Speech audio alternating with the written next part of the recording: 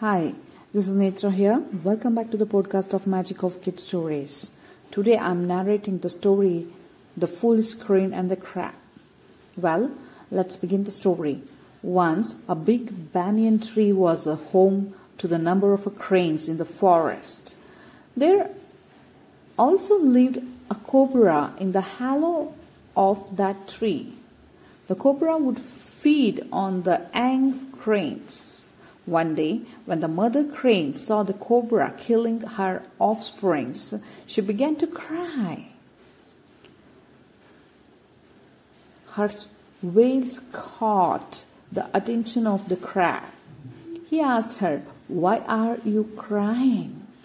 The crane told him everything and requested him to show her some way to get rid of the heartless cobra.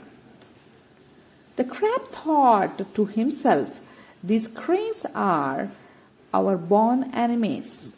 I shall give her an advice that is misleading."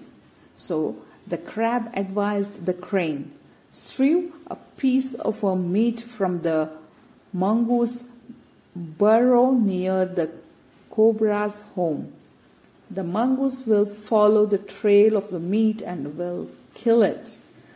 The crane followed the advice. The mongoose came and killed not only the cobra but also the cranes on the tree.